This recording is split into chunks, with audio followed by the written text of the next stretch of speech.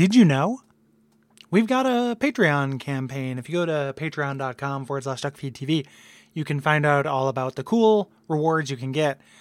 We thank every one of you that is doing that already. We just recently reached our Bloodborne tier, which is awesome. Means that we'll be able to pay for getting PS4s and Bloodborne and continue doing the show. We're always going to continue doing the show, even if it costs us a bunch of money.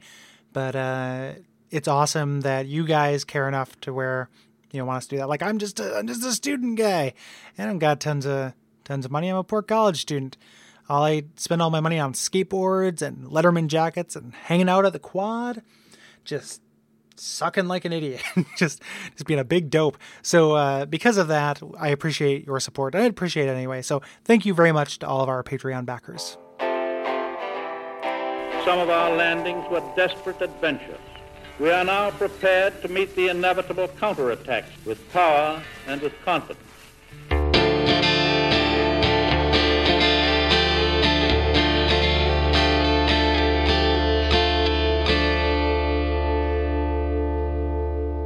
Do you intend to link the fire?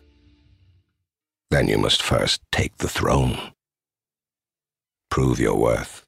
Find the ancient crowns. Seek adversity, and they will be yours. And your wishes granted. My name is Gary Butterfield. My name is Cole Ross.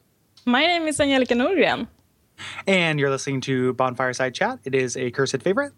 Yes, and this week we are talking about the Crown of the Sunken King DLC as we're entering the post-game content for Dark Souls 2. And as you heard, we are joined by, I'm going to say it, this is Angelica? Is that how you say it? I'm sorry? You can say Angelica. That's fine. Okay, cool. I want to make sure I'm not being like, the American pronunciation is the way. But, no, the American pronunciation is just fine. If I were to say it in Swedish, I'd say Angelica. But okay. Angelica's fine too. Yeah. Yeah, and you, Angelica, are from P3 Games, which is a radio show over in Sweden. Is that correct? Yeah, that's right. It's a public service radio show that goes every Saturday for 2 hours on national radio channel P3, which is like the youth channel. So we have a show about games there. I like to think more of it as a show for not so much about games as it is about like gamer culture and gamers. So yeah, I figure people read the news online. People already know the latest stuff. So we try to do other things like this week's episode is all about our favorite weapons in games. And we like brought an expert on the show. He's an expert on historical weapons. So we ask him dozens of questions and try to figure out what the best video game weapons are. Stuff like that. Yeah, that sounds great. Yeah, that sounds awesome. How is Sweden so on point that gets on the radio across the entire country? Yeah, well, people love it. It's our 8th season, so I've been doing this for 4 years. Wow! So it's going pretty good. That's fantastic. Yeah. Yeah, and I mentioned it in the last episode, but the way that I was going to say I'm embarrassed to say. I'm not embarrassed to say that I would not know about this radio show, except for one of our listeners, at Stella King on Twitter, pointed you out to me. So I'm very happy he did. He or she did. Yeah. And very cool. Yeah. And there's also a blog as well that you do. It is it like the some of the stuff I have is through direct translation, and I think it said like Xbox girl and brother. I think is that yeah. So I started a blog in 2007. I got an Xbox, and I was like, hey, I want to write about this. I read a lot of fashion blogs online, and I wanted people to talk about games the way they talked about fashion. So I started a blog, and then later on my brother came on and started writing with me, and that's how I got into writing about games. So I've been having this blog for quite a few years. I don't write as much anymore since I have the radio show, but it's really what got me into like game journalism. Yeah, super cool. Can you talk to us a little bit about your relationship to the Souls games, or have you always been into them from the beginning, or did you get into them kind of in the middle, or? I think kind of.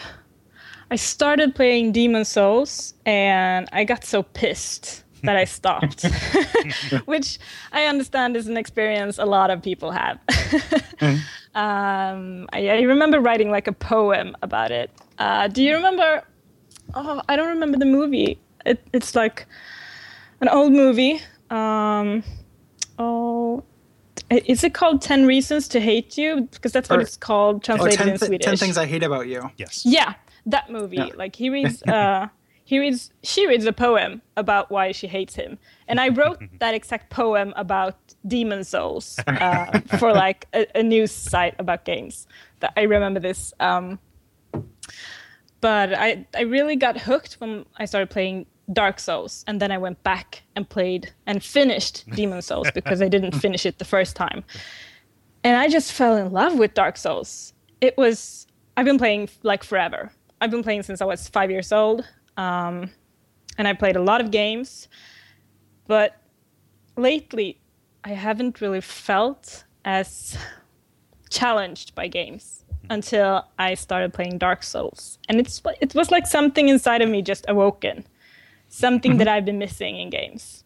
It was such a great experience. And I know everyone who's listening in is probably a Dark Souls fan, so I'm pretty sure people know what I'm talking about. But when you talk like this to people who haven't played Dark Souls, who doesn't get it, you sound like a lunatic. Because, because it's really such a different experience from what you're used to. Because since it's my job to know everything about games, I play a lot of different games. I need to know things about pretty much every game that comes out. So I really play a lot of games, a little each. But I keep coming back to Dark Souls all the time. Our friend did I Bob, answer your question? Yes, absolutely. Very much so. Our friend, have you ever seen the movie They Live? I don't think I have. In the movie, Rowdy Piper, actually, the wrestler, gets a pair of magical glasses that lets him see how the world really is. And it's full of these like aliens. And our friend Bob compares Dark Souls to that. Like once you play Dark Souls, it's like putting on the glasses from They Live, and you see kind of like how other games actually are. And And everything gets compared to Dark Souls. Yep. It's like if it isn't better than Dark Souls, why should I play it? That is a plague across this network. Actually, well, it's kind of like that time in Dark Souls when. Definitely. And I've been speaking so much about it to my friends that I've got a lot of my friends interested in starting playing Dark Souls. So, like, I remember having a girls' night, having my girlfriends over for dinner. And this was booked some time ahead, and I didn't realize it was the same evening that the Dark Souls 2 beta would be online. And it was, it was like, what was it, like 3 hours? Something like that, yeah. And I was having a dinner at that time, so I gave them some wine, and everyone sat on the sofa playing Dark Souls and took turns. And that was awesome. Change of plans. Yeah. That is great. Yeah. But they were in on it, so that's good. Yeah. So what did we cover last time, Cole? Last time we pretty much covered some odds and ends from the main vanilla Dark Souls 2, right? So we plumbed the depths of the abyss. We went dark diving, and then we traveled back in time to see the truth of King Vendrick's War on Giants, doing the giant memories. And that episode kind of concluded with us killing the hollowed Vendrick himself. Yeah. And then, but now his clothing is glowing. Ooh. Because his soul is hanging out by his clothes. So maybe he should have washed them more. Yeah, wash the memories out. Yeah. It sounds like Eternal Sunshine of the Spotless Mind, (2) wash the memories out. But yeah, so we can go back in time and talk to Vendrick, and he kind of gives us our quest log for the 3 DLCs that we're going to be covering. Yeah. And provides a lot of context for some of the stuff that we've seen, because Vendrick is only spoken of kind of in hushed tones by everybody, so it's a bit refreshing to hear it straight from the man himself, right? Mm-hmm. And it's all the more heartbreaking to see his actual full humanoid form as compared to his desiccated hollow form, right? Yeah. Yep. Yeah. Angelica, did you find, like, how did you first come to the DLCs? Like, I know since you're plugged into that world, you probably knew that they were coming out and everything, but the game dropped all these kind of in-game clues about it as well that I always thought were kind of neat. Did you stumble across any of those? Not really. I think I got the items in my inventory and I went where I was supposed to go. I think a fellow journalist actually told me, like, oh, you just go there and there's where it is. So I didn't really pick up the clues. I have a very special way of playing Dark Souls because since I'm a journalist, I actually got access to the game. I think I got it like 2 weeks before it was released. Mm-hmm. And at that time, like, there was nothing online on if I were to get stuck anywhere, which you do when you play Dark Souls. I had no one to ask. I couldn't Google it because there was nothing online. So I really went into Dark Souls 2 completely blind. And I had to manage pretty much everything on my own. And that was such an intense experience. And I know if I were able to look things up online, if I was stuck somewhere for like 3 hours, I would probably look it up online. But I couldn't, so I didn't. And that just made the whole experience so much stronger. Yeah. So I have a thing for it. I pretty much try to avoid looking things up. But since I already knew where I was supposed to go, since someone told me, But I didn't look up any things from the DLC once I got in there. I tried to figure it out on my own. Yeah, I don't know if that's the way you guys played, or do you like talk to each other and like, oh, you should go here? We'll talk to each other. I try to avoid. I will try to go through an area all the way just on my own. And then when Dark Souls 2 was coming out, I didn't watch a bunch of trailers or gameplay stuff. But then once I've got to the end and fought the boss, then I want to know everything I missed. So then I will go through and just do like a really deep dive and try to figure out everything about an area. But I always try to get that first playthrough on my own. Yeah, if I can. I think it's, I really think that's the way to play it. Yeah, my approach is pretty similar. I think I'm a little bit more ready to go to a guide if I'm getting stuck, because I guess I'm more easily discouraged. I don't know. But I had the Future Press guide around mostly as a collector's kind of thing, and it was kind of behind glass for some very particular moments of frustration. And the comforting thing is, no matter how much of that you read, you still have to execute on all of it, so it doesn't get you through it. Yeah. That's true. Yeah. The one of the big things that lets you know that this is going to happen is the tower. What is the name of that tower in Majula that has the all the dead people on it? I have no idea. It has a name. I can't remember the name of it, but on the back of it, this tells you where all the DLCs are. Oh, so there's a part where it said like the text is faded and worn, but once the DLCs came out, this tells you where to go to access them. I completely forgot. Is it about like a monument? Yeah. It's called like the something monument or the monument of something. It's something evocative that people will write in and tell us. I'm sure. But yeah, that tells you where to go here. Okay. But I kind of knew because of those big conspicuous empty rooms behind these certain bosses anyway. Yeah. Like, what was the point of that room? Yeah, the big cubes. Yeah. Well, they put so much effort into making everything like have a meaning, or everything is a hint. And you see this big empty room, you just know there's going to be something there. Yeah. Yeah. And I think that the portal actually showed up a couple days before you could actually access the DLC. It did.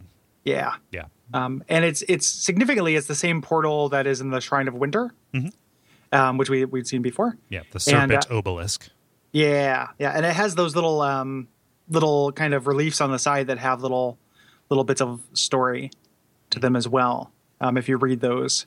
So it says something like it says that you're forbidden to go there, and it talks about essentially just it being an ancient kingdom in Dark Souls speak. Yeah, like it's pretty esoteric. Yeah, it's very cryptic. Going to face hardship befitting a monarch, right? Yeah. Yep.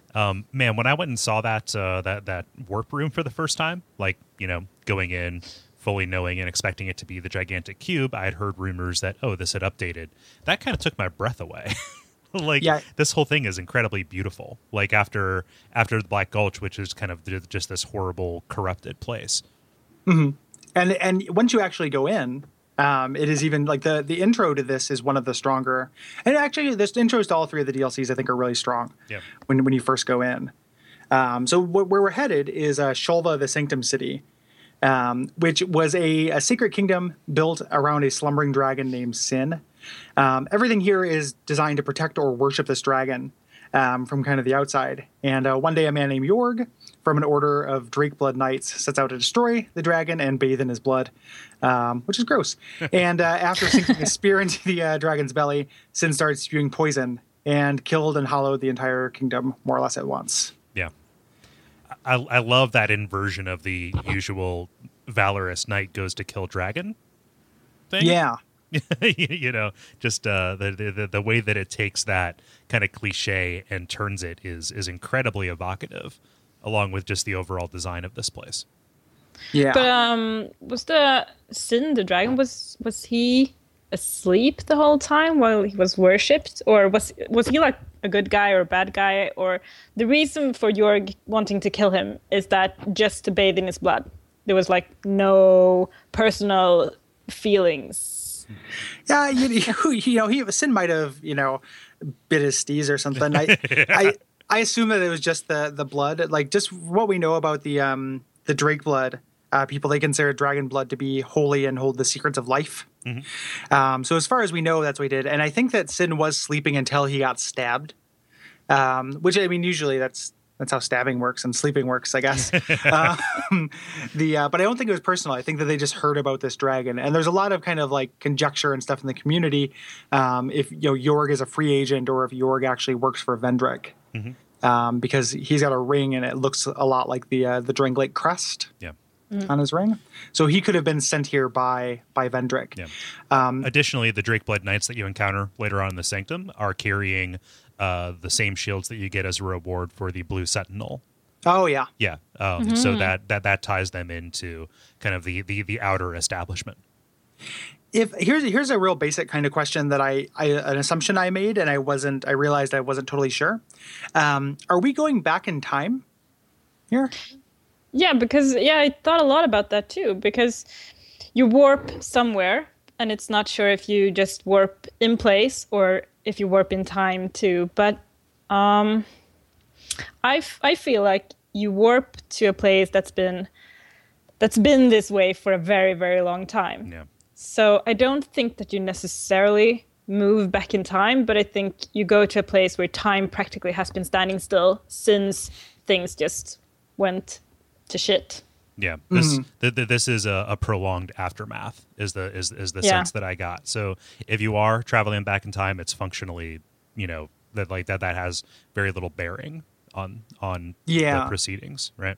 Well, the bearing it has is on whether this is like if it answers that whether like Vendrick was contemporaneous. Is that a word? Contemporary, contemporary with these guys, or whether this was an earlier version of the cycle. Mm-hmm. And that also kind of makes a sense given like what we learn about the relationship between a king and a queen that happens here. Mm-hmm. And kind of bears out with the other DLCs as well. Yeah. Where it could be the same kind of story being told over and over, which kind of supports the Dark Souls 1 as a version of Dark Souls 2. Yeah. Theory, or vice versa. Yeah. Or this could literally just play into a large story, and this is just another kingdom that Vendrick conquered. Yeah. So when you extrapolate that, it makes me think that we are retracing Vendrick's steps, and if you are traveling back in time, he traveled back in time as well to try and claim these crowns. Or just did it so long ago that it might as well be back in time. Yeah. Like Vendrick is just, super eternal, because we don't really know how long it's been, once we get to Drangleic. Yeah. So. When this siege on that fort can last, for generations, so that you're fighting in the same war that your grandpa fought in, time is not working on the scale that you presume it is, right? Yeah. No. Yeah. Yeah. Mm-hmm. Yeah. It's just interesting. Like I'm not 100% sure. Like I kind of like both those interpretations seem really sound to me. But I tend to think of it as this is somewhere that Vendrick had his fingers in. Mm-hmm. But they both kind of work since there are kind of eerie parallels in all three of the DLCs. Yeah. You know, so if you think of them that way, they're almost like little individual Dark Souls storylets. You know, which I'm crazy into. yeah. Well, Like, I keep wondering, like the purpose of the DLC is to get the crown, I guess, right? Why would you want to do that? Why do you want the crown? Is there like, no, I mean, is there like, other than, hey, I like myself a neat crown, or is there actually like a purpose to collecting these crowns? I have to add, I haven't finished the last DLC. I just played the 2 first. Vendrick himself says that these crowns contain the power of lords past, and that it is kind of the king's duty and folly to seek these out so he can get closer to the flame.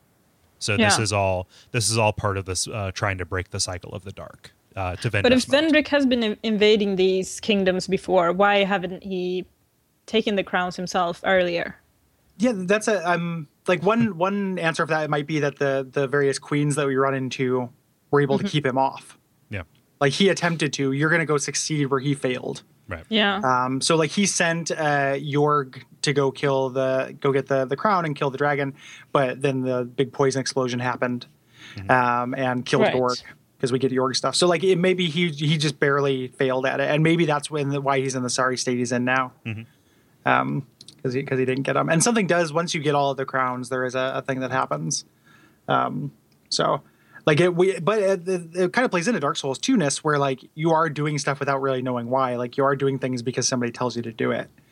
You know, be it the Emerald Herald or Vendrick. Yeah, because that's like the first thing the game tells you. You'll be going there and you don't really know why. Yeah. Yeah, just laying out the thesis. Yeah, it makes sense. Yeah. When you first get into this area, it's really just like kind of amazing looking.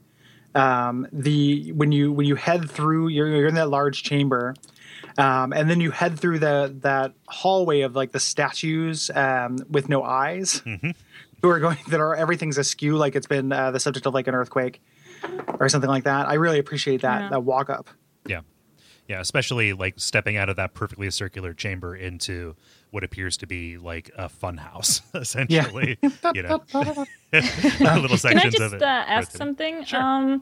Because the monument you go through, like where you warp, it's like 3 headless snakes. Right.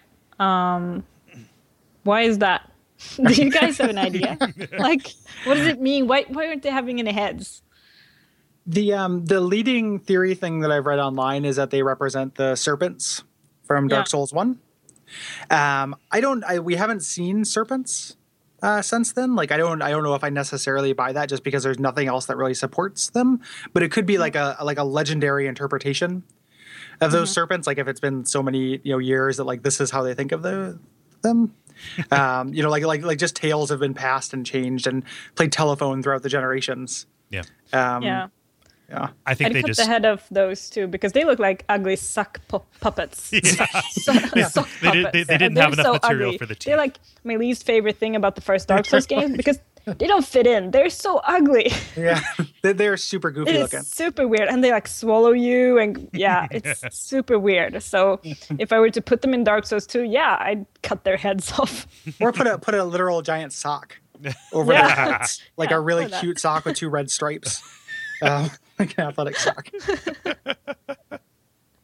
Yep. Yes. Okay, sorry. Please continue with the carnival walk. King Seeker Frampt, the gold toad. Yeah, gold toad Frampt. Yep. And crew cut calf. Yeah. So this is something that, at least across the 2 DLCs that I've played so far, a shocking admission, I know. This first view that you get of the Sanctum is kind of the first time that I knew this was going to be a fundamentally different experience than the other areas in Dark Souls 2, because you see everything. Like this vista that you get, overlooking the ziggurat, I got a distinct sense of like, yes, I am going to go to there. Like, behold this, everything you see, everything the sun touches or doesn't touch, here you go. Yeah. Yeah. Well, and if you look down, you actually see those little dragon butt things. are down there, which like this game doesn't do that as often as the first one did, where you can kind of see a faraway area. But like, oh, those things moving down there, like I'm going to kill those, or they're going to kill me. Like that's But I feel like that's how I felt the whole time playing the first Dark Souls game. Because you could go everywhere and all areas felt connected, and you could just see like, oh, I used to be over there and I want to kill those guys over there. But I didn't feel that way playing Dark Souls 2. That was like the most disappointing thing about Dark Souls 2 was how the world felt so disconnected. Yeah. And maybe they're trying to fix it with the DLC. And I think also the whole thing about how like one-dimensional, it was like, yeah, you go forward. And now with the DLC, they wanted to do something that lets you travel like in different levels of height, not only like go from one point to the next, like. And that's why it's so confusing. Yeah, that's the source of most of the praise that Sunken King got. Yeah. Yeah. Like, I feel like, the DLCs are trying to, like, kind of recapture something from because I felt like, well, this is what it's supposed to be. I didn't get so happy. I was more like, not disappointed, because I've been so disappointed. You got back to neutral. With Dark Souls 2, because, hey, you guys fucked up, because I wanted the game to be like this. The whole game, not only the DLC. Yeah. So that was my my thought when I went in there and were able to see the whole thing. Yeah. Yeah, but that interconnected and doubling back over nature makes this very difficult to talk about in a sequential fashion. In a way, Dark Souls 2, its linearity was very good for this show, because there was a distinct sequence of events that you could count on. But this is going to be kind of a disjointed conversation, I think, as we talk about more of the highlights. So if we don't hit your favorite little diverticulum into this city, I'm very sorry. But you'll forgive us. Yeah, it's about the set pieces. Yeah, which are in abundance. So like when you first get here, also you see Sin, which this is a huge set piece moment kind of thing that recalls the prior DLC, the Artorias of the Abyss, where you have the non-violent encounter with the dragon before you actually fight him, where he's kind of draped over this really uncomfortable looking outcropping, and then flies off, kind of yells and flies off. And then you make your way into the actual kind of, and they're really generous with bonfires here, which I really appreciate, because it is super difficult. Like that's something we should say about all the DLCs, is that they are post game content. Like these are challenge areas. I feel like all three of them are pretty hard. Yeah. And pretty much everybody that I've read writing about this or talking about this has said, "Oh, I went into this and my build was not right for it." Yeah. I think that speaks more to just a general difficulty, because I've never heard somebody say, "Oh, you have to use this obscure pyromancy to get through." Like everything is just tough. There's no easy way to like cheese this. Yeah. Mostly because of these, the rank and file that you run into, these Sanctum soldiers who, they punish you for, being, or like they can poison you. Throughout. Well, they introduced the poison cloud ones a little bit later. Yeah. These ones, though, you can still get close to, but they have super crazy high poise. So they're very hard to stagger. So if you're playing a strength build, you can't just kind of knock these guys around. Like you have to be cognizant and block and fish for backstabs and such. Yeah. Angelica, what kind of build did you initially take into this DLC? So my first build was a this dexterity build. I think I used the warped sword, and let's see. I think I made some kind of scythe, like a dark scythe or something. Yeah. And I finished the game, so I was pretty high level, and I didn't have any trouble with it, actually. Pretty much, I think all the bosses went smoothly. I even did the dragon on the first try, actually. Oh, wow. But for this show... What? I said, well, ooh la la. I just said. well, for the show, I wanted to like play it again because it was a while ago since I played it. So I took another of my characters that actually had just gotten to the Black Gulch, and I was getting ready to fight the Rotten. So it was like the perfect place in a playthrough to actually go there. I thought, because I had this hex build with the sorceries, and I went straight into the DLC and got my ass handed to me. It was super difficult playing with only hexes and sorceries. I had a lot of trouble with the knights in the beginning. Yeah, their resistances are crazy out of whack. Yeah, because I was used to being able to just one-shot things, and not those guys. I had to I used the fire sword that you find in the beginning, which is really good, like for a long time in the game. I used that a lot and tried to backstab them, but I died so fast. I could take like 2 hits and then I was dead. So, it's very rare that you're going to be fighting one of them at a time too. Yeah. Like they're set up to cover each other with both archers and with like kind of backup melee. Yeah. And you're introduced to the big gimmick of this first area, which there are these switches, these magical, looking mystic, switches that you hit that raise and lower platforms that you can either use for cover or they can actually damage the guys. If they're standing on them, it will hurt them. And you can kind of set these things up in order to get some cover from the archers while you fight one group versus another. Yeah. I think it's very elegant the way they first introduced this, where like the switches are non-critical. It's just an advantage to show you like, hey, maybe I'll try hitting that and see what happens. Yeah. And then later to actually get to different areas and uncover more significant secrets and bonfires and such, you have to use them. Yeah. And also, the enemies are using them as well. A way that I got bones a couple times was raising one of them without realizing that some enemies would be riding them. Yeah. And so here's special delivery, 3 of these Sanctum soldiers. Have fun. Again. You're dead. Yeah. Yeah. Send them back on down. Yeah. Just gotta click it again. If you ride them, there's like some interesting treasure and stuff that you can find. Like the DLC start introducing to kind of answer that idea that like, I don't have a good build for this. They introduce some really highly upgraded equipment. You get a longbow +7. Yeah. From riding one of those things. And so like if you're like, oh shit, I need a ranged weapon, I've never used one. It's like, well, here's one that's like appropriately leveled for this point in the game. Yeah, and there's also like a hint to how you're supposed to utilize those towers, that you're supposed to hit these switches from far away. Yeah, which is a different way of looking at a Dark Souls world. Like it's more akin to a Zelda, where you're trying to scan for these things and recognizing that they deliberately designed this so that I would have to stand in this particular place in order to see how to actually proceed. Yeah. This is definitely the most Zelda area of a Dark Souls game. This specifically outside the temple area of Sunken King, and I was kind of happy that the whole DLC was not like that. Yeah, like I like these things, but I've always said a bunch of times like one of the things I like about Dark Souls is how it's not a puzzle game, and the introducing these things, like I was like, this is really novel, but I'm glad Dark Souls doesn't do this all the time. It was really pleasant, like kind of having this shifting landscape, though, contributing to this feeling of being lost. Yeah. In it, which I kept getting, which is something that doesn't happen in a really linear, most levels in Dark Souls 2. So I really liked that. Like I did get very confused in this area outside the temple for quite a while. Yeah. And it feels like it's designed in such a way that there are little side roads that will take you into a particularly confusing area, but it will drop you back into a place that's halfway familiar.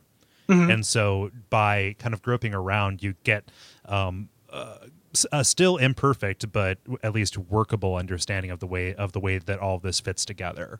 Like I couldn't draw you a map of this place, like I could, a lot of other areas. But at the very least, it works, and I love the way that they reveal that piece by piece. Yeah, and you get to a lot of high places from where you can look down and actually try to piece the area together. Yeah, and get a really commanding view of all the different switches. Because as you make your way, like once you get to the actual run-up, I'm getting a little bit ahead of us, there's just that series of switches you have to hit in order to get that bonfire, which is kind of a cool run. But let's talk about these bug things first. So that's the other enemy we run into here, are these really cool looking insect enemies, which like one of the big criticisms against Dark Souls 2 is there are not enough non-humanoid enemies. And I really like the way these things move. Yeah. I really like their moves.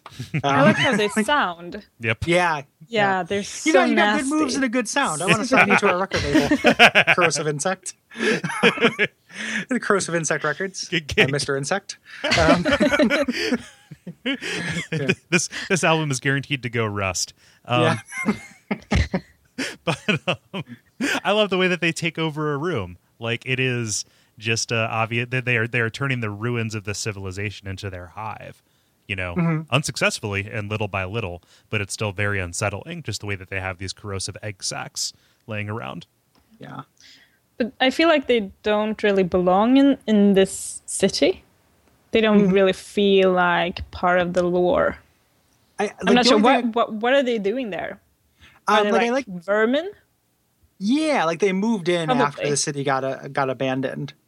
They were maybe attracted by the poison or what have you, and just kind of like decided to set up shop. But what do they that's my eat? guess. There's like no trees, no bushes, nothing. Well, there's one tree. Yeah, one. Yeah, they eat that guy. They eat Sad Sack up in Cry Mountain over there. Yeah. I don't know what should we talk about that weird stump thing now, or should we talk about it later? Because that's really, really weird. I mean, it came up. It'd be weird to drop it. Yeah, that's so hard to get to. Like, I couldn't figure out how to get to this for a long time. Because you had to hit a switch that's behind some of these statues across the way. And it's difficult to get the angle. Like, I started running into those like classic Dark Souls 1 hitbox things where I would like shoot the piece of cover I was using with an arrow, even though like an arrow would just be floating in the middle of the air. But eventually you get it, and there's this little pathway covered with these little poison spitting, like they're like little tiny bugs covered with those statues from the Gulch. Yep. Well, they're lizards. Yeah. Using them as like carapaces. Yeah, like hermit crabs. Like just kind of making it super, super unnerving. And like you have to hit those with a distance weapon. Like you have to aim. But inside this little room, there's like this tree. Has eyes. Yeah. Looks like something out of a rare big game. yellow eyes. That looks kind of sad. Yeah. He's super sad. Yeah. This is like a mesh from a dropped and forgotten Banjo-Kazooie game. Yeah. Like, Banjo, you have to gather my golden leaves. He's super sad, and I had an awesome moment when I first found it, because there are all these little messages that are like quite something ahead, quite something ahead, and then I got there's this sad tree, and I was just like, what do I do with you? So then I went back to the bonfire, got the Ring of Whispers, thinking like, okay, this thing's going to talk to me, it's going to be great. It doesn't. The Ring of Whispers is still the most like tragically underutilized item in all of Dark Souls history. And, just stood there and just looked at him. I'm like, well, I bet you I can kill him. I guess I'll try it. And I did it, and I felt bad. Yeah, me too. I felt really bad because nothing happened. And I felt like, yeah, okay. So maybe I just missed something. Well, the weird thing, right? So I went here on Whipfest on my Let's Play and tried to kill him. And he did something totally different. And I had that awesome like spark of discovery. Like, whoa! Because if you hit him with a whip, then he repairs all of your equipment durability. But it has to be a whiff. Why would he do that? It's super weird. It's super weird. Like, the only thing I thought of while looking at this, looking at the notes here just now, like maybe like so he worked for whoever was here, and you had to whip him into providing the service. like literally you had to whip him like a slave in order to get him to do this thing. And, a regular weapon just feels like you're cutting him down, but a whip is like a signal to him to like provide. Is it like what's it call, sap? Is it, yeah, is it like his sap is some sort of like liquid repair powder. Yeah, just filling the cracks in your sword with resin. Yeah. But you can find a notched whip in the same room, right? So it's like a hint that you're supposed to hit him with a whip, maybe. Yeah, for a really obscure effect. But what's the significance? Yeah. I don't know. Yeah. I actually read somewhere that it's an Easter egg. It's for a character in the Fallout games. Oh, it's supposed to be Harold. Yeah. Yeah, the talking tree ghoul thingy, Harold with Bob. Do you remember him? Yeah. Yeah. He's I'm funny. I'm just trying to think of like how sad it is if Harold ended up in Shoulder the Sanctum City. Like, Yeah, that is super sad. as But a- it doesn't sound like a kind of From Software thing to do, to include that kind of Easter egg. yeah, it's not. We're not talking about. It's not Borderlands. Yeah. Like it's you know it's from. They don't do that stuff. Yeah. No, they don't. Their reference pool is pretty small, and it doesn't extend to comedic. It extends to Kingsfield. Yeah. Like it just extends to games they've done. Well, Berserk and shit like Berserk, that. Yeah. I don't know what to make of this. It's really cool, and it feels like another one of those merciful decisions. Like, okay, we're going to make you run through all this corrosion stuff. Here's a way for you to repair your durability, or just the fact that this is such a long area anyway. Like you're going to run into durability problems. There's like, okay, like let's just have some fun. Like I pretty much just attribute this to Dark Souls 2 having a much more distinct sense of humor than any other Souls game. like really, this is hilarious. Yeah, Yeah, it is. It kind of owns. Yeah, like it's kind of awesome, even though it's a little frustrating. And I like these little moments of just like, oh, look at this weird thing. Like in retrospect, that giant ant in the gutter, I really kind of like. Me too. Like even though I don't know what it's there for, like just that little like, oh, this is the only one of these that exists in the world, and it's not hostile. Like what is it? Like it suggests a lot without answering it in a way that I kind of like. Yeah. Super goofy. Too bad the reaction you get when you see something like, oh, I've never seen this kind of thing, is that you want to kill it. Yeah. Like, I wonder what happens if I kill it. What's inside this thing? Yeah. Like what's a reaction I have whenever I see a turtle? Like I'm just like, what's inside it? Something probably. Delicious soup. Yeah. So, you make your way across those. If you hit all the switches, you make your way up to a bonfire in the Tower of Prayer. And that's probably the best bonfire if you're able to get up there to actually make your run on the temple.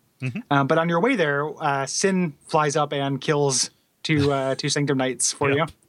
Yeah. It's nice of him. Yeah, I can't help but draw comparisons to the Undead Burg here, actually. Yeah. I don't know if it's the color palette or the fact that this dragon is kind of harrying you throughout the initial descent, but it really does feel like of a piece of that.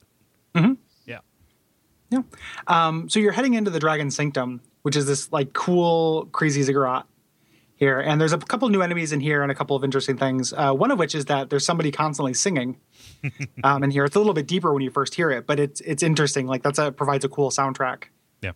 To what you're Definitely. doing. I love that. I really love that about this area, is that you get the constant singing, but it's kind of muffled, so you want to know who the hell is that? Yeah, and it sounds like it's deep. Yeah.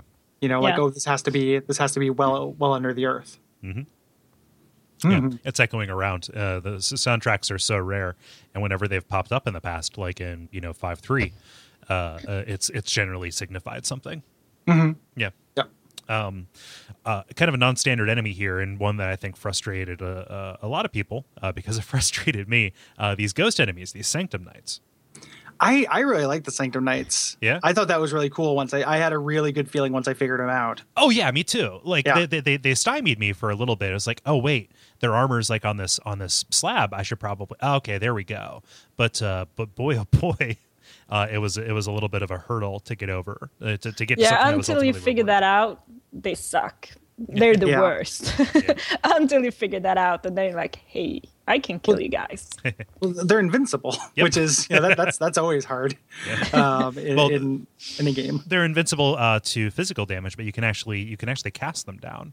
Like I didn't know that. Yeah, they have high elemental resistance, but you can kill the ghost. Yeah, and once you destroy the armor on those slabs, they will remain in physical form. So you don't have to always do this order of operations thing. Yeah, and I think it took some time for me to figure that out, because I killed them like with maybe a fire sword or something that took like forever. Yeah. And I thought like, it's probably just supposed to be this hard. It's the DLC after all. Yeah. So I went through there like lots of times before I figured it out, and then I felt stupid. the I like how they put these two optional ones over in this little treasure area though, because they're gonna do this in a big bad way. A little bit later, like where it's like, oh, they're not just hanging out next to their Horcruxes. Like it's like it'd be like these are like liches just staring at their phylacteries, just like, hope nobody kills that armor. Yep, armor's still safe. Armor's still safe. Got my eye on it. Armor's still good. They're like solid fist. Like if they turn their back, it's going to disappear. But later, like that where you have to actually do that mad dash through that burial chamber later, I really love. Like that's really hard and great. Yeah. Yeah, and you get a bunch of cool treasure in this area, which is pretty rad. You get the Katarina helm, which I think is probably the best single piece of armor if you're going to wear it with other things, because it makes anybody look like a spaceman. Yeah, and you get a whole bunch of upgrade materials and a soul vessel. Like this is top tier loot in terms of usefulness. And in all the DLCs, soul vessels are fairly prevalent because they want you not to feel like you got screwed over by having a build. Yep. Like if you need to go respec for some new stuff that you found, they want you to be able to do it. I have like 7 of them. Yeah. Yeah, I haven't used very many of them, but it was cool to be able to if I wanted to. Mm-hmm. Like, I found a really unique weapon. Let's see what it's like. Yep. Mm-hmm. You go a little bit deeper in and you get introduced to another enemy, these Sanctum priestesses, who are doing some of the singing. Like this is, a group effort that they're all doing. What were you talking about recently where there was also singing? Huh? Aldia's. No, wait. Yeah, Aldia. Yeah. Oh, yeah. Yeah. They're singing there. Yeah, with the Milfindedo and the Demon of Song. It's a little bit similar to that. These are priestesses who are singing in order to keep Sin asleep is what their equipment says. But they are hex casters, and boy will they wreck shop on you. Yeah, and they're pretty squishy, like all mage characters, but they do an interesting thing a little bit later where you have to actually get through this rotating door and are kind of exposed to a lot of danger. So to run by is kind of disincentivized. Yeah. So you have to kind of like take everything out one by one. Yeah. Yeah. Those rotating doors, I love them from like a visual design standpoint. And they do something interesting to the gameplay, which is, give this murder hole to a platform on top. So oftentimes there is something very dangerous put in there. And also they're kind of relying on you understanding that there is a gap between, like a time gap between when you press the pressure plate and when it rotates so you can like ride it up. Mm-hmm. Yeah. Yeah. And you can get up there and get that archer that's up there if you like. So you make your way through this room and there's more Sanctum Knights and more, there's another one of these priestesses. Mm-hmm.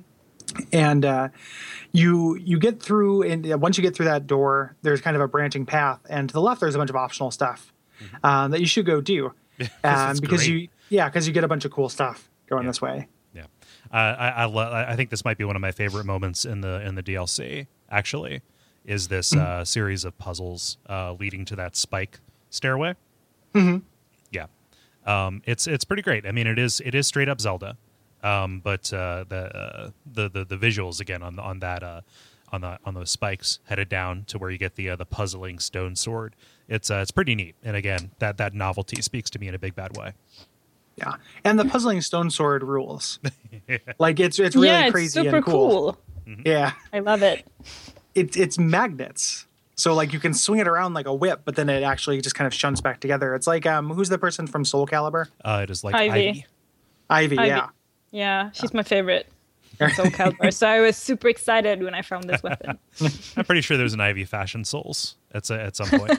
Somebody's Oh, sure. That. Yeah. It's actually a pretty good weapon, even though it lies to you with its scaling. Like it says it has A scaling and dexterity, and that's not the case. It says S scaling. Actually, or S scaling. I just looked it up because that is crazy. That's something that's like at least from what I've seen, a lot of the DLC weapons are mixing and matching movesets. Mm-hmm. So that it actually gives you this weird set of versatility. Like this will be both a straight sword and a whip. There's a lance you get later, Yorg's lance, that is both a spear, a lance, and a twin blade. Mm-hmm. Like it is kind of tapping that variety to create these unexpected combinations.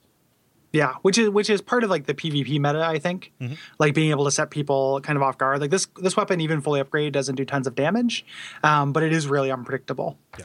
And but yeah, that scaling is an outright lie. Like even if you have very high dex, it does not do that much that much damage, even fully upgraded. It's a shame that it's located so far into the game. I suppose you could make a run for it, but it would be great to do a build that is entirely around this.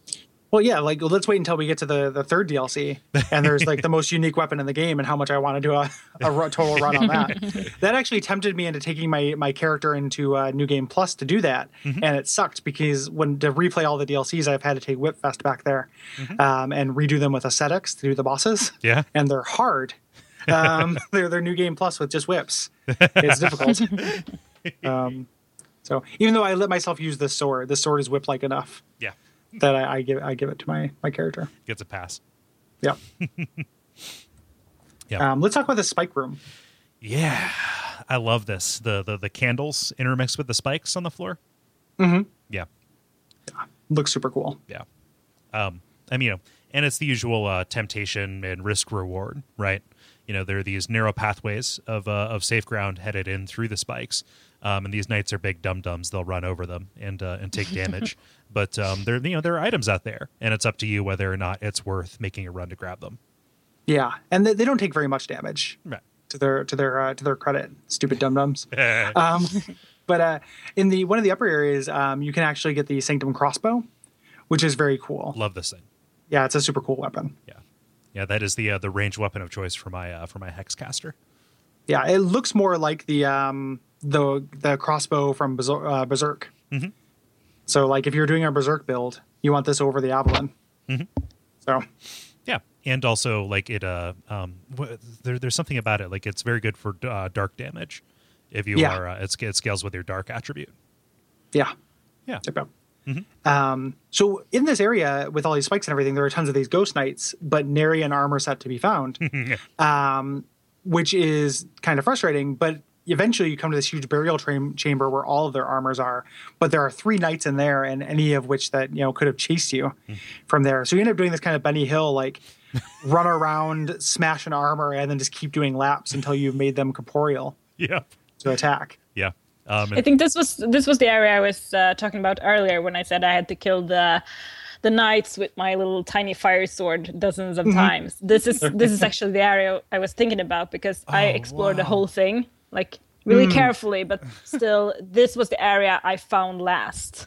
Wow. So I don't know how many times I kill those guys without actually making them like corporal first. Wow, so just plinking away these ghosts as like 5 of them are bearing down on you?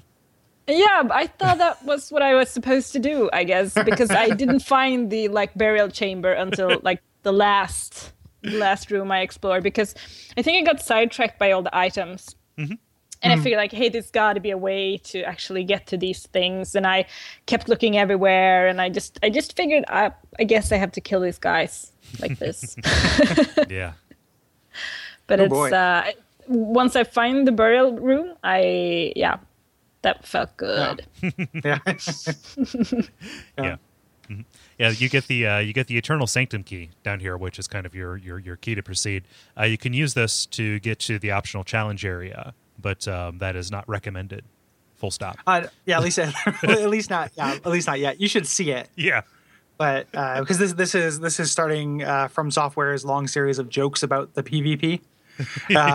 Because as you continue kind of further down into this area, you run into the first of their like upping their invader AI game quite a bit with Jester Thomas. Mm-hmm. Yeah, there's a little like sidetrack you can take to see another bug room before you get to that, and a hidden bonfire. But let's talk about Jester Thomas, because this hardest is boss in the DLC. Yep. So, yeah. Whoa, really? Even harder than the Gang Squad? I don't know if he's harder. I was just making a joke. Okay. He is really hard though. Yeah. He's super smart, and he gestures. Mm-hmm. He's Gesture Thomas. And wait, so one of our respondents in the appendix for this week said Gesture Thomas. I thought that it was just a typo and they left it because it was appropriate. But is that what people actually call this guy? Oh, I don't know. I was just making a joke. Okay, I didn't know if that was the pet, like the community's pet nickname for this instance of Jester Thomas. He might be. Yeah. He does gesture, and his name is presumably Thomas. Yeah. So like in like if he was a gym buddy in high school, like you could conceivably call him Gesture Thomas. Okay. But yeah, he's real smart. Like he sets up that what is it, the warming light Yeah. to heal. He does a lot of area control. Like, it's a really tough fight. Yeah. And you're getting a taste of what the baneful Queen Mytha, got when you summoned him in there. Holy, I'm just like, and you generally stick to this big room. They give you a generous area to fight him, but boy oh boy, did I have a lot of trouble with him. As I think is rightful. How about you, Angelica? Well, I really like his headpiece, like the jester mask. It gives extra drops, right? Like better drop rate, I think, because I remember buying it in Iron Keep, and I love loot. I love looting. So whenever I find something that can increase my chances of getting good loot, I equip that. So like the Serpent's Ring and this mask, I wore it for pretty much half of the game, perhaps. So Nice.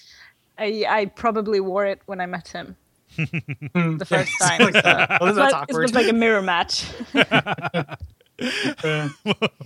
of us is gonna have to go home and change. This town ain't big enough for the both of us. And it ain't me who's gonna leave. unless you're at a rave, in which case it's perfectly appropriate for two people to wear a jester hat. Absolutely. Yeah. Juggalo Thomas. Yeah. Writing that down as a t-shirt idea.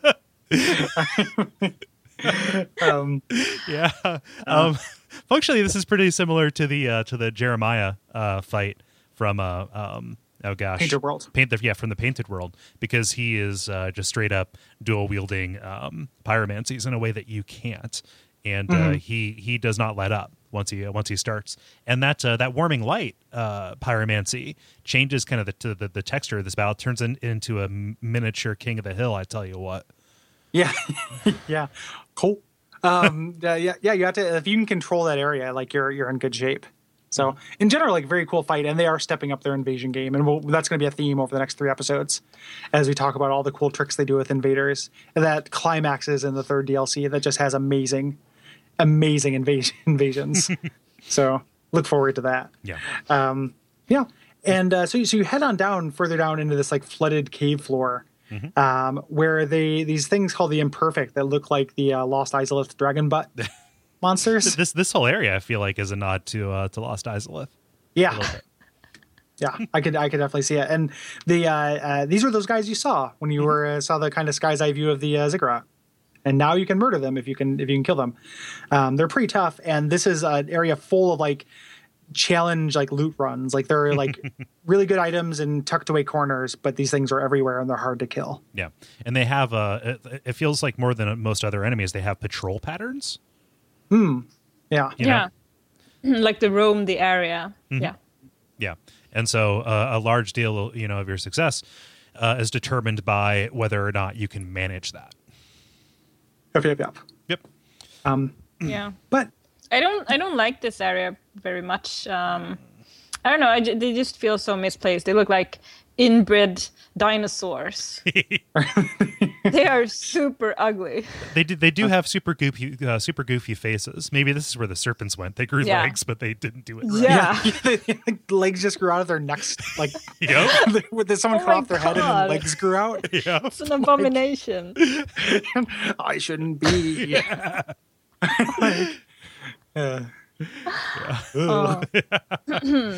This might be the lowest point in the game. Yeah. If we're talking about proximity to the Earth's core, then yes.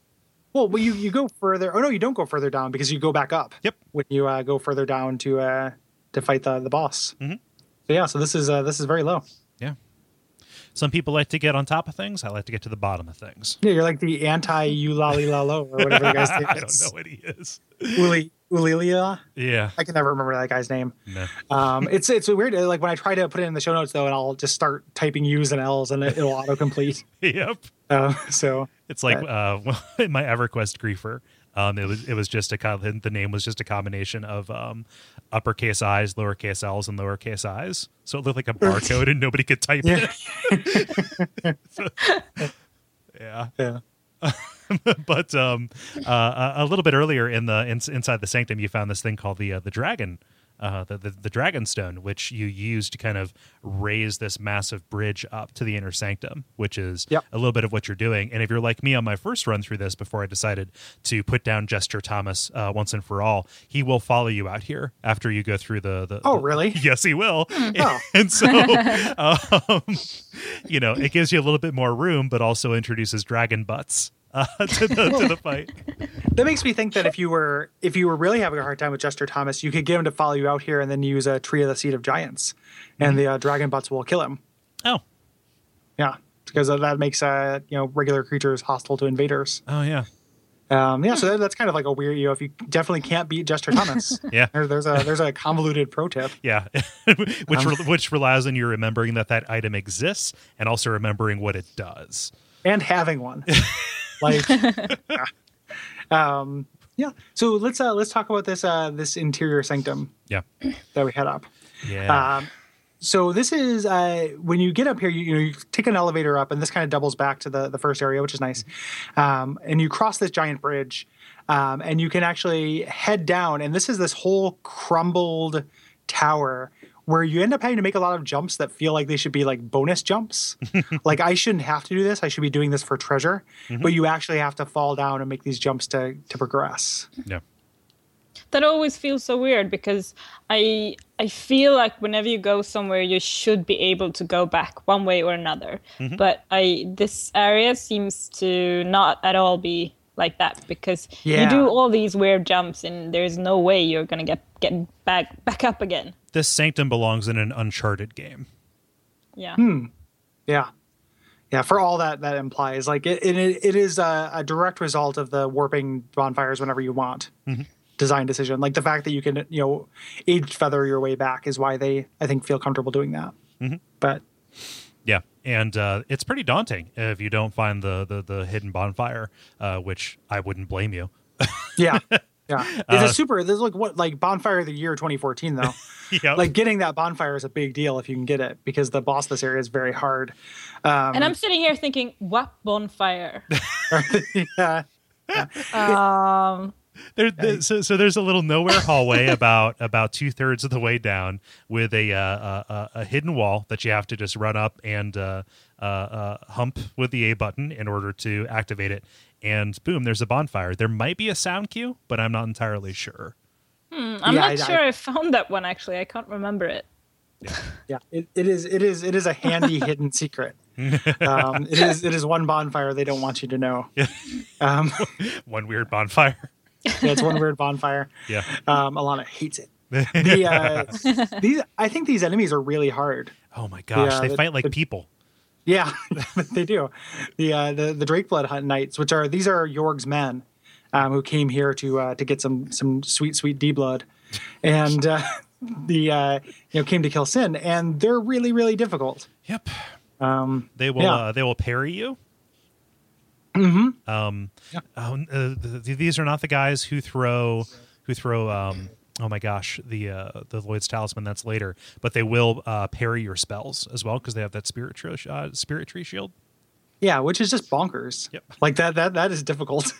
That is crazy. Yeah. Luckily, you can get their armor, which looks cool and is good. Yep. And then there's this room full of empty treasure chests. Mm-hmm. That you get to, that has this weird little puzzle that if you do these switches in the right order, you get like way more. You have like a big crystal lizard party, like 5 or 6 of them, like just pour out and start scuttling. I was so not prepared for that, and I got so mad for them scurrying away on the floor. Mm-hmm. I weren't able to kill them all. I think I had a bow equipped. Yeah. Oh no, that was awful. It's more crystal lizards than you have any ability to take down before they disappear. Yeah, but usually when that happens, you see them from far away. You're like, oh, there's a whole bunch of them. I'm gonna have to kill them. Mm-hmm. Like in Demon's Souls, right? There's this huge pit in the mines. And you can like pick them one by one from far away with the bow and arrow. But you see them, you know they're there. But at this point, you could get them thrown at you, and you get to kill like maybe 1 or 2, and then like you're just sad. It's a pinata of crystal lizards. Like if you don't come in with Firestorm, you're not going to get them all. It's a pinata full of pinatas. Yes, it is a pinata, like the pizza party pizza. Pinata. Yeah, in Pinyaception, what? That was very good. In Pinception. Pinception's not bad. But I like to think that the people like the grave robbers or whatever who took these chests missed these guys. Mm-hmm. So you feel pretty cool because you figured it out. Oh yeah, like they got all the treasure, but you got the hidden treasure, even if it's no good. Yeah. And also you kill those guys that took the treasure and get their treasure. So yeah, exactly. So the circle of life is complete. Yeah. Hakuna Matata. Yeah. Yeah. Let's talk about Ilana.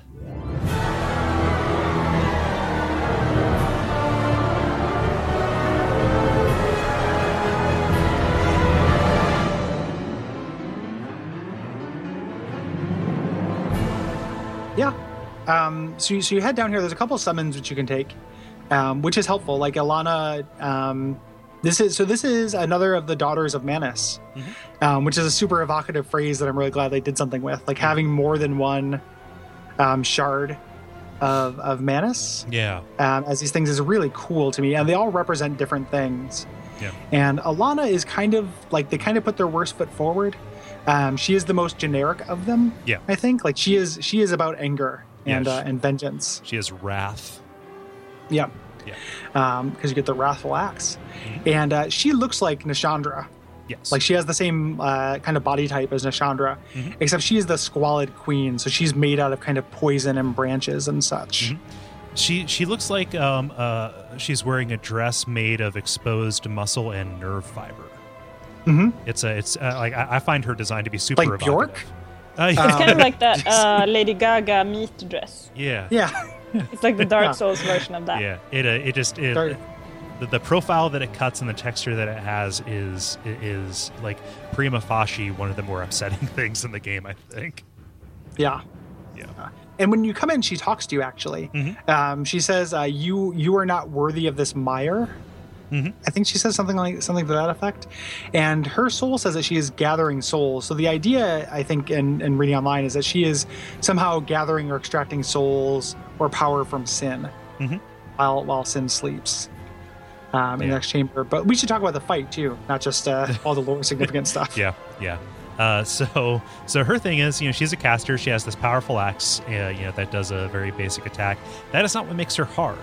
What makes her hard is the fact that she summons help, including one of which is just another boss. Yep, like just Velstadt, poison Velstadt. Yo, dog, I heard you like bosses, so I put a boss in your boss so you can boss while you boss.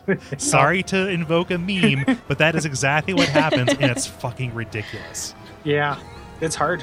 I think Ilana is super hard without help. Like if you bring in a human player so you can split, like fighting Ilana by herself is not too bad. If you can bring a human player that can keep Velstadt busy, I think you can do okay against Ilana. Soloing Ilana is ridiculous, and like she does, I think it's random. I used to think that she only summoned Velstadt if you brought help, but then I went in solo and got Velstatted. Because sometimes it's Velstadt, sometimes it's skeletons, sometimes it's piggies, sometimes it's the piggies from the first village, little poison piggies. Here's a pro tip. Sometimes it's Velstadt and piggies and skeletons. That's true. Here's a pro tip. If you get piggies, leave them all alone because I think it affects the time it will take before she summons again. So just fight her for a while. The way that I think it works, at least in my, and I butted my head against her like 50 times. I'm not even kidding. It was so dispiriting. If you summon help, if you bring anybody in, including Steelheart Ellie or Ben Hart, or PC help, then she is more likely to summon Vendrick. But that does not keep her from summoning Vendrick to Velstadt. Velstadt. There we go. That's a lore bomb. But how does that work? Because it specifically says on Velstadt's items or something that he never leaves Vendrick's side. He's like his shadow. How can she summon him, or is it like a copy of him, sort of made out of sticky stuff? I don't know. I think it is just like a creepy crawly's Monster Lab mold version of him. Like I think it's her like mocking You know, I think it's like literally like a mockery. Yeah. Would that mean that she has met Velstadt? That like Vendrick and Velstadt went there and she met them and saw him and is therefore able to make like a copy of him. That's my guess. Like if Velstadt didn't get the crown, or not Velstadt, Vendrick didn't get the crown because he's sending us. I'm guessing that at some point him and Velstadt were here and she maybe fought them off. Yeah. And that's why she knows about it. Or the other thing something I read online, and there's no support for this, I just kind of like the idea, is that she's drawing things from your head. Because she's only drawing things that you've seen before. Yeah. Even though you can go here before you fight Velstadt. But like, you know, those piggies and the skeletons and stuff, like those piggies are pretty particular too, to a thing. So like the idea that she's actually pulling from your thoughts. Do you see those piggies anywhere else than Majula? I don't remember. There's the one piggy in Seldora. Yeah. Yeah. Okay. Because it would be weird if she had piggies, actually. I also saw some theories online about it being Velstadt's brother who's been branded a traitor. I'm not sure, I don't remember his name, but I saw some theories on that too. Yeah, Raim. It is not Raim. That's confirmed later. Just as you go through the game, we meet Raim. So okay, I probably haven't gotten there yet. Yeah. So she is pretty difficult by herself, you know, but the help that she summons makes her feel functionally impossible. Yeah. She has a lot of spells that will control the area. So I forget the name of that pyromancy that sets up the mine, but she'll drop like 2 or 3 of those. Flame Swath. Flame Swath. There we go. Yeah. Which YouTubers pronounce Flame Swath. Oh, cool. Constantly. Yeah. I just hear people say Flame Swath all the time. Something we didn't say about the arena, you're fighting her in front of another, like a copy of that dragon mural. Yeah. Yeah. Which, if this is a kingdom that predates Vendrick, then that means that is a legend that is older than all of them. And it's not just endemic to, Vendrick and Aldia. Yeah. Yep. Or it is something that, if this is from the past or what have you, this is where it came from. Oh, yeah. Like the recreations that you see in modern time are based on this. Like this could be the original, because this seems to be about a society worshiping a dragon, which we know to be true of Shulva. So this could make sense for the example of that mural. Yeah. And maybe this, kingdom fell, during the cycle, because everybody thought that, okay, we need to keep this dragon happy because the dragon is going to be the ultimate way to break the cycle. Yeah. Then Yorg comes and Yorgs it up. Yep. Mercifully, like right after this, there's a bonfire right before the final boss. Yeah. Of the area. Like, it's pretty kind in that. Like, this boss run up is a nightmare for Alana if you haven't found the hidden bonfire. This next one is a breeze. Yeah. Which is really nice. And you can summon half good help here. Transcendent Ed. Eddie. Like Transcendent Eddie. Like, he's a guy who sells, like, repaired VCRs. Our deals are transcendent. Meditation tapes. Yeah. And then Abbess Fiva, who remains garbage throughout all the DLCs. Like, every time you can get Abbess Fiva, she's the worst. Never summon her. Yeah. But you can summon them for the next boss, Sin. Yeah. I fucking love this fight. Yeah. It's so good. Yeah, Sin's really cool. Yeah. What was your experience when you first ran into Sin, Angelica? Yeah, I mean, I knew it was going to be a dragon, but I was kind of disappointed because one part that we haven't mentioned is it's like a side boss where you fight these grave robber guys, like 3 of them. And I felt like so far all the bosses that I've met in the DLC were like, I've seen these guys, I know these guys, I've beaten these guys before. I felt like I wanted something new. And I didn't get that. So when I got to the last boss, I really was hoping to be surprised. I missed the way I felt when when playing Demon Souls, and I got to like the second boss of the first world when you meet like this huge knight. Yeah, the Tower Knight. Yeah, and I really liked that boss battle because it was so different. I was hoping I would get that feeling again. And I really didn't from any of the bosses in the DLC. So when I got to Sin, I was just really disappointed. But I had a really good fight. I think as I mentioned before, I think I did it on my first try, which is like super exciting when you manage to do that. Like your pulse is so high, and you're like sweating and screaming. So I was disappointed, but I had a really good fight, and it felt good beating him. But I was hoping for more, something different. Not just like, hey, there's a dragon. Sometimes he flies in the air and he can spit stuff at you. Yay! Yeah. Dragons are cool. Yay! like we've done. If you play Dark Souls 1, then like we've had a good dragon fight. But just for Dark Souls 2, this is the first kind of good dragon fight. Which is the reason why I liked it, just because the ancient dragon is such trash, and the guardian dragon is really minor. So like it is, I don't feel like I agree with you that it's not something like totally new to the series, because it does have shades of Calamite to the fight, but I like it for, at least in this game, like being the first big dragon fight in the game that it does right. And part of that is probably just how much I hate the ancient dragon fight. So yeah. At the very least, for what it lacks in novelty across the series within the game, this is one of the few, big scale boss fights you get that isn't, just somebody who is 1.5 times the size of you. This is very much, kind of more akin to Calamite, or not quite as big as the Storm Ruler, but still like kind of in the same neighborhood, right? Yeah.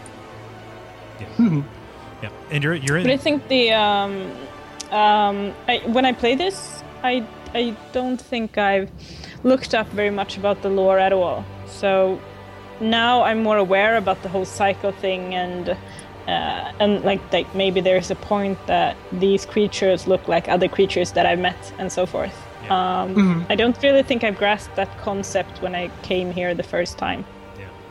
Because it's not super obvious. Yeah.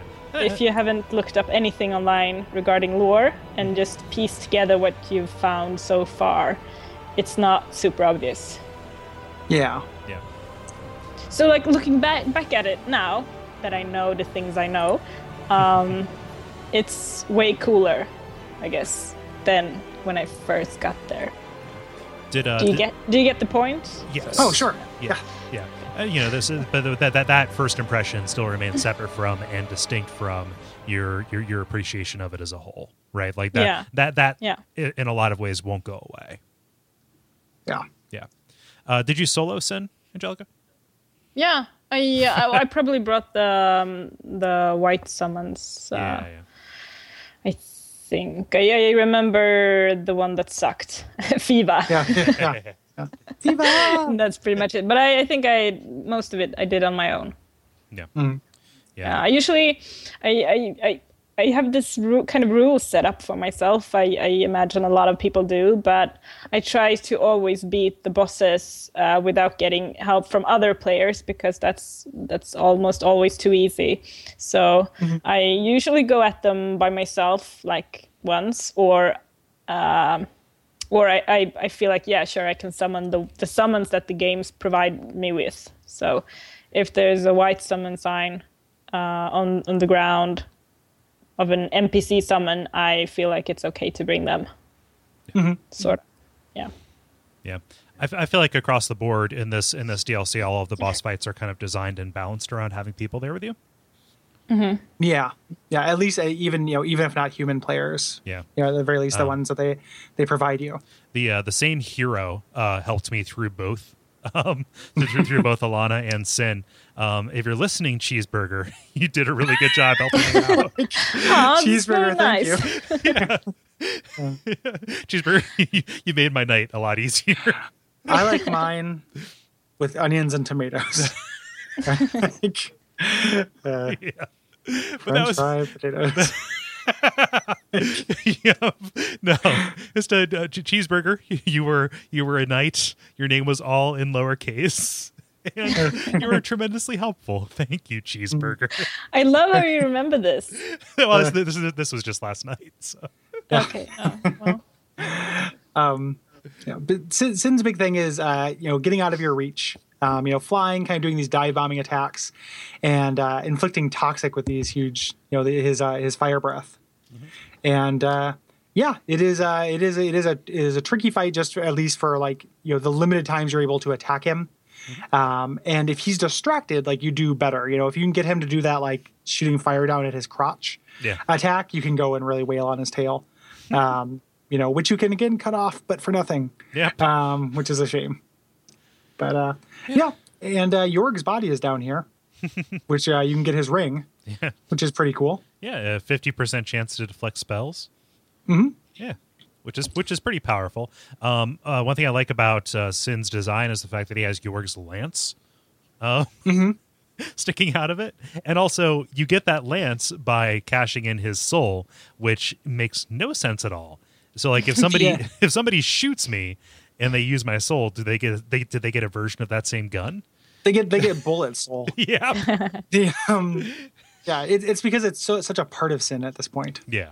It's Sin has it has grown around it. His flesh has kind of grown around the spear, which is really kind of creepy looking. Yeah. It's a clean, or not a clean, rather. It's not a clean wound. Mm-hmm. It is a weird little thing, but it works out kind of well. After you beat him, you actually get the crown, which we talked about. All of the crowns have a special effect to them. Oh, yeah. This one, I'm getting them confused. Remember what Iron Crown and the Ivory Crown does. What does this crown do? Do you remember? I think this is a stat boost. Yeah, it's a stat boost. But I forget exactly what it is. Of the Sunken King. Let me not so subtly Google this. Yes, what it does is it increases endurance, strength, dexterity, intelligence, and faith, but it lowers vigor and vitality. Yeah. So it's not a bad little headpiece. Mm-hmm. I know that those items that increase stats are really sought after for Soul Level 1 runs, because they help you use different equipment. Yeah. That you wouldn't be able to use. But let's do the optional area real quick. Yeah. Talk to the Cave of the Dead. Dun, dun, dun. Dun, dun, dun. Yeah. Use that Eternal Sanctum key back towards the beginning of the sanctum to immediately head out of the sanctum and up back into an area of the city that you haven't been to. I like that this gets you up on top of the ziggurat. So you're right on level with where you first entered. So you get kind of the opposite counterpoint view to the introduction here. Yeah. Yep. And there's another invasion. This is Rock Shield Balder. Who this guy tosses Lloyd's talismans at you, which is his dick move. And luckily he's right around. If you set down that elevator, you have a nice pit to kind of kite him around. Yeah. And makes him not too bad. Yeah. Otherwise, you're fighting him on a bridge. Yeah, which is not the place to fight him. You want to get past that if you can. But the Cave of the Dead itself is the challenge dungeon. So each of the DLCs has their own challenge area, similar to how the Abyss, Chasm of Old, was the challenge area for the first game. And this one, there's these little areas where you can summon. If you don't have the DLCs, you can actually get summoned in to help for the challenge areas and get a taste of them. So in that very first room, if you put down a summon sign, you can get summoned here. Into this area. Yeah. When you do that, you also have a chance to get drops of DLC exclusive items. So it's possible to get the puzzling sword without actually having the DLC. Yep. I didn't know that. That's really cool. That's really nice of them to include. It's what those weird statues are. Yeah. In this first place, they correspond to the statues in the first area. Yeah. So it's kind of neat. Yeah. And there are people, you can summon human players, which is a good idea because they will actually run to the boss. Whereas if you summon the NPCs, they will stop and fight everything until they die. Yes. Which is likely because everything is a lot of things. Yes. Yeah. It is a straight up super gauntlet. There's Alphys and Rapacious Andre are the two NPCs here who are like not bad, but they will die. Yeah. So unless you protect them, which like if you're doing this boss run 1,000 times, which I'm sure you will be, you don't want to clear the area every single time. Like that's no fun. Yeah. I wonder, can you actually exhaust these enemies on a run? I don't know. I think I mentioned this. I think I've only exhausted 1 or 2 enemies in the whole game ever. So I haven't like really tried it. Like my thing is once I get to it once, then if I have to do it again, I just figure out how to do it without fighting. Yeah. So like this is a really easy boss run if you just run for it. Cause you just go to the right as soon as your first drop down and you're more or less there. Yeah. So, and that's like, I would summon NPCs and then I would do the point thing to try to communicate. Like, let's just go. Like, we're not going to stop. Let's run to the gate. And then most of the time, human NPCs would understand. And that's why I stopped summoning the computer NPCs because they were worthless. Yeah. There are different statues down here, and they kind of crisscross the entire area. I think it has even more coverage than the Black Gulch, even, because you also have these mobile ones. These are red statues as opposed to green ones, and they will inflict petrify on you. Yeah. And luckily, I had enough resist where I could just kind of, if I got hit by 1 or 2, it wasn't a big deal. The boss of this area is, again, From Software, having fun with NPC invasions and stuff. This is the experience you would have if you invaded, like, a gank squad, which is a term, like, if somebody has 2 helpers and then they just wait to be invaded and then just murder somebody 3-on-1. Yeah. That's what this is. So Angelica, you were pretty underwhelmed with this. It sounded like. Well, I think I just was hoping for something new, something different, and but this one was pretty fun. I did this one quite a lot. I like to put my summon sign down and help other players. I think that's fun. Yeah. It's not as actually rewarding as it was in Dark Souls 1, where you got like a bunch of souls and stuff. You got your human form back. Yeah. And in Dark Souls 2, it doesn't really give you that much to help other players, except like you get to practice the boss and it makes you feel like a good guy. So I think this was an area where I kind of hung around and helped other players for fun. Yeah. That's nice of you, because this requires help. Yeah. But I don't really... I don't think I played as you guys tell, like you just run to the boss. I usually go through it. I like killing everything first. At least like maybe the first 10 times. And then I just get tired. Because, I don't know, when I try to run, I usually make mistakes. I like to go slow and steady. Yeah. That's more my kind of style. So...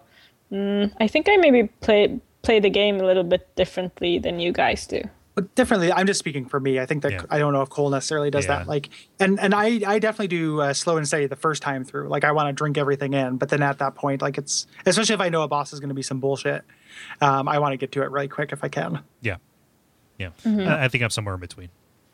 And that's probably like the beauty of Dark Souls, that there are so many different ways you can play it, and there are so many different kinds of builds. You always find something. Eventually, you always find something that suits you, that suits your player style. Yeah. That's the beauty of it.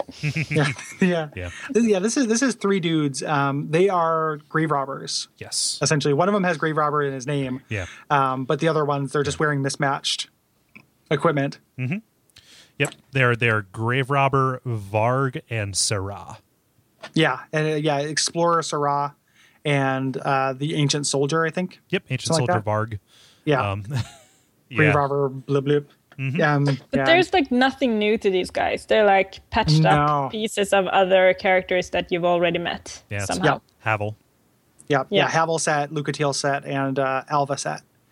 And they stole this. I think Vadi says this, but I think I agree with it. Like, these might have been the people who kind of came to pillage the city after it died and stole all this stuff. Not that necessarily means Havel was here. Like, I don't, I think it's just another set of Havel's armor. But there's not that much to the fight. If you have help, it's just a big kind of brawl. If you don't have help, which like I've done this with my build, my big strength build, I soloed these guys. Oh, wow. With Vest, I couldn't solo it. First time through, I couldn't solo it. So I fought these guys 3 times, and the trick is you just run. Yep. Forever. Like just run in circles, get your hits when you can, and trick them into, if you fall down onto the lower level with the water, it will take them a while to get to you. Yeah. So you can heal. Yeah. This is set up like a multiplayer deathmatch map, actually. Yeah. Is what the design of it reminds me of. Yeah. Yeah, definitely. Yeah. And your reward is a flower skirt. Yep. So it's pretty. yeah, you get a cute bottom, and that's it. Yep, that's it. It's And they it's give you pretty big upgrade materials, or they give you high level upgrade materials. Yeah, and the flower skirt, like there's nothing to it from its description. It just kind of boosts vigor and endurance is the function. So it's kind of anticlimactic. You're doing this challenge for its own sake, right? Yeah. Did you say the skirt boost vigor and endurance? Yes. That's interesting because those are the 2 things that the crown doesn't boost. Oh yeah. So I guess if you wear the whole set, Yeah. kind of shores up the weaknesses. Yeah. You also find some bright bugs, which I'm surprised we didn't mention this, or it didn't occur to me in particular in the Amana episode. Those are the bugs that are like floating around. In their description, they say it's the marshlands and the undead crypt. They actually comfort the undead, and they are healing items. Yeah. Well, they're not healing items. Aren't they the ones that make you take less damage and do more damage when you're close to death? Yes. Sorry. Yeah. There's a bunch of weird little items. You get lots of temporary stat boosting items. You get, which like I will use just for funzos, even though like they don't make that big of a difference. Yeah. Here I haven't done anything where like, do you know if you can like use one of those items and then put on equipment you're not supposed to wear? I don't know. Like if you just want to wear the equipment for 5 minutes. I don't know. I can't speak to that. Because I can see that if like there's an item that you only want to be able to wear it for like a boss, taking one of those balms. But otherwise, they're kind of goofy. Yeah. Yeah. But with that, like we've pretty much exhausted all of the Sunken King stuff. Like you can take the crown back to Vendrick and get a little bit more of the story. Which is kind of some stuff that we already know from context. It's not, unique information. He gives you more about like what the dark is and, its relationship to the fire, and just kind of, he admits that, his whole pursuit of power to get closer to the flame is folly, but there's still more to this that you're going to have to uncover with subsequent crowns. Yeah. Do you have any kind of wrap up thoughts, Angelica, about this DLC? I think I probably have been sounding a little bit skeptical. As I said, I was hoping for more new stuff, maybe. But I mean, it's more Dark Souls. I can never complain about that. But I think it's hard for me to actually finish the game before I know I will have something else to play. Because I did that with Dark Souls 1. I did actually not kill the last boss until a few weeks before Dark Souls 2. Oh, yeah. Because I have a way of playing that makes me start over. When I get to the end, I start over. I just do it all over again. So I always try to leave something to, like, so that I know that I always have something new Dark Souls to play until the next game comes out. Yeah, hold a little back. Hold a little piece back for yourself. Yeah, because the most amazing thing about Dark Souls is actually entering a new area that you haven't seen, that you haven't been to. Like, there's nothing that can give you back the feeling of doing something in Dark Souls for the first time. Yeah. Yeah, so, that new area noise and all of the promise it brings is like the best thing. Yeah, so I'm thinking about maybe I should save like some part of the last DLC or something. I'm not at all answering your question here. Yeah. So I'm wondering if that, that disappointment at the lack of novelty is kind of the other side of the blade that cuts, from the thing that people praise this DLC for, which is that it does feel like a throwback, right? Like it pulls design cues, from Dark Souls 1. In the way that it kind of like layers over on top of itself. And, if this is kind of an extended homage to that design ethic, if that lack of novelty is just, part and parcel of that. But I love how they dare to be a little bit more goofy with this DLC than with the main game. Yeah. Like the super weird tree that's probably not a Fallout reference, but could be, but it's still a super funky tree somewhere that bleeds repair powder, and stuff like that. I feel like they had some fun with it, and I really appreciate that. Yeah. What are we doing next time, Cole? Well, next time, logically, we're going to go after the next crown, which, I guess you can do them in any order you like, but we're going after the Iron King's crown. The order they were released. Yes, the order they were released, which is as good as any. Who are we going to be joined by, Gary? Jason Killingsworth. Oh, yeah. Formerly of Edge Magazine, now of Riot Games. But you may remember him from the first episode that we had a guest on from the Demon Souls season. And we're super happy to have him back. When Dark Souls two first came out, I contacted him about coming back for the show. And he hadn't gotten a chance to play it and everything, but a lot of time has passed since then. And he's rectified that mistake. We're super excited to have Jason back. Yeah. Awesome, dude. Yeah. Where can people find you on the internet, Angelica?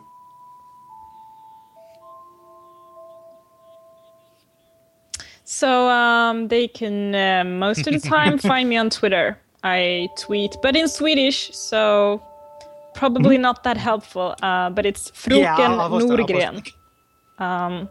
Maybe you can post a link or something.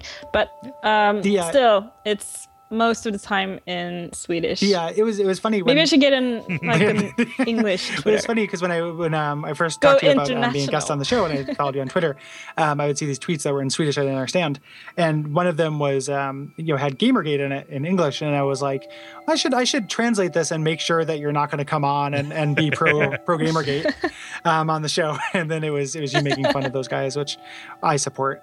So it's like, as long as you're on the right side of that, I'm okay. So. Yeah, I wanted to make sure we weren't making a terrible mistake, and as it turns out, we did not at all. Because this has been delightful. Yeah, it's very, very nice to meet you. Really appreciate that's good. You taking your time to spend with us. Excellent. Yeah. Thank you. And then for our purposes, this comes out after the charity stream, correct? Yes. So we just had that. Yeah. Hopefully it went well.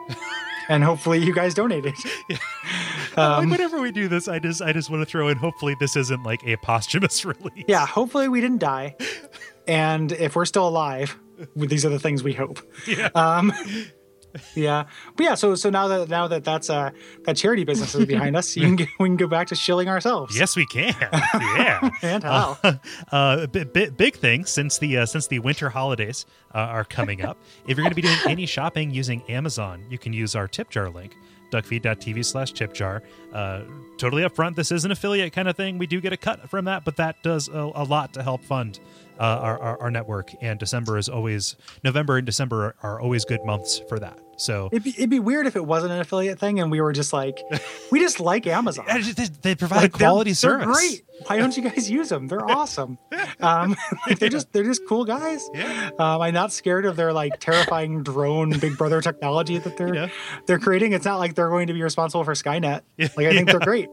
Jeff Bezos is my Lord and Master. Yeah, I think that those people who are passing out from heat stroke in their warehouses should just buck up.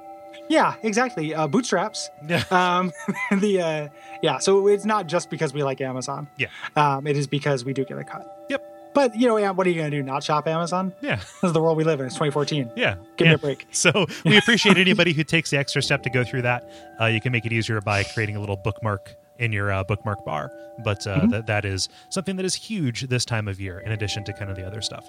Yeah, and principal among the other stuff is our Patreon campaign. We are very close to our Bloodborne tier. So if you go to patreon.com/duckfeedtv, you can kick us a couple bucks a month, and we get that tier for Bloodborne, and we're going to be able to buy PS4s and buy Bloodborne, and keep doing the show without undue cost to us. Yeah. I want to stress again, we're not holding the show hostage. The show will go on, but we weren't planning on buying PS4s. I'm literally just getting one for the show. So sinking, $500 into this thing is not was not number one on my list of priorities. Other than just me able to do Bonfireside Chat and play Bloodborne, which I like to do. Yeah. So, and with Bloodborne's delay, we are going to be discussing different ways we can fill those extra weeks. And I'm pretty excited about the options that we have in front of us. Yeah, I'm looking forward to that too. So I think that's probably about it. Angelica, thank you again so much. Yeah. Really, Thank you appreciate for this. having me. I think I have to go play Dark Souls now. Yeah, that's the thing with Dark Souls. Hear Dark Souls, play Dark Souls. Yeah. But Yeah. I really do appreciate you taking the time. Yeah. And it is it means a lot to us. So thank you. Yes, thank you. Thank you guys. And until next time, seek misery. Yeah, lest this world might be mended. Umbasa. Awesome.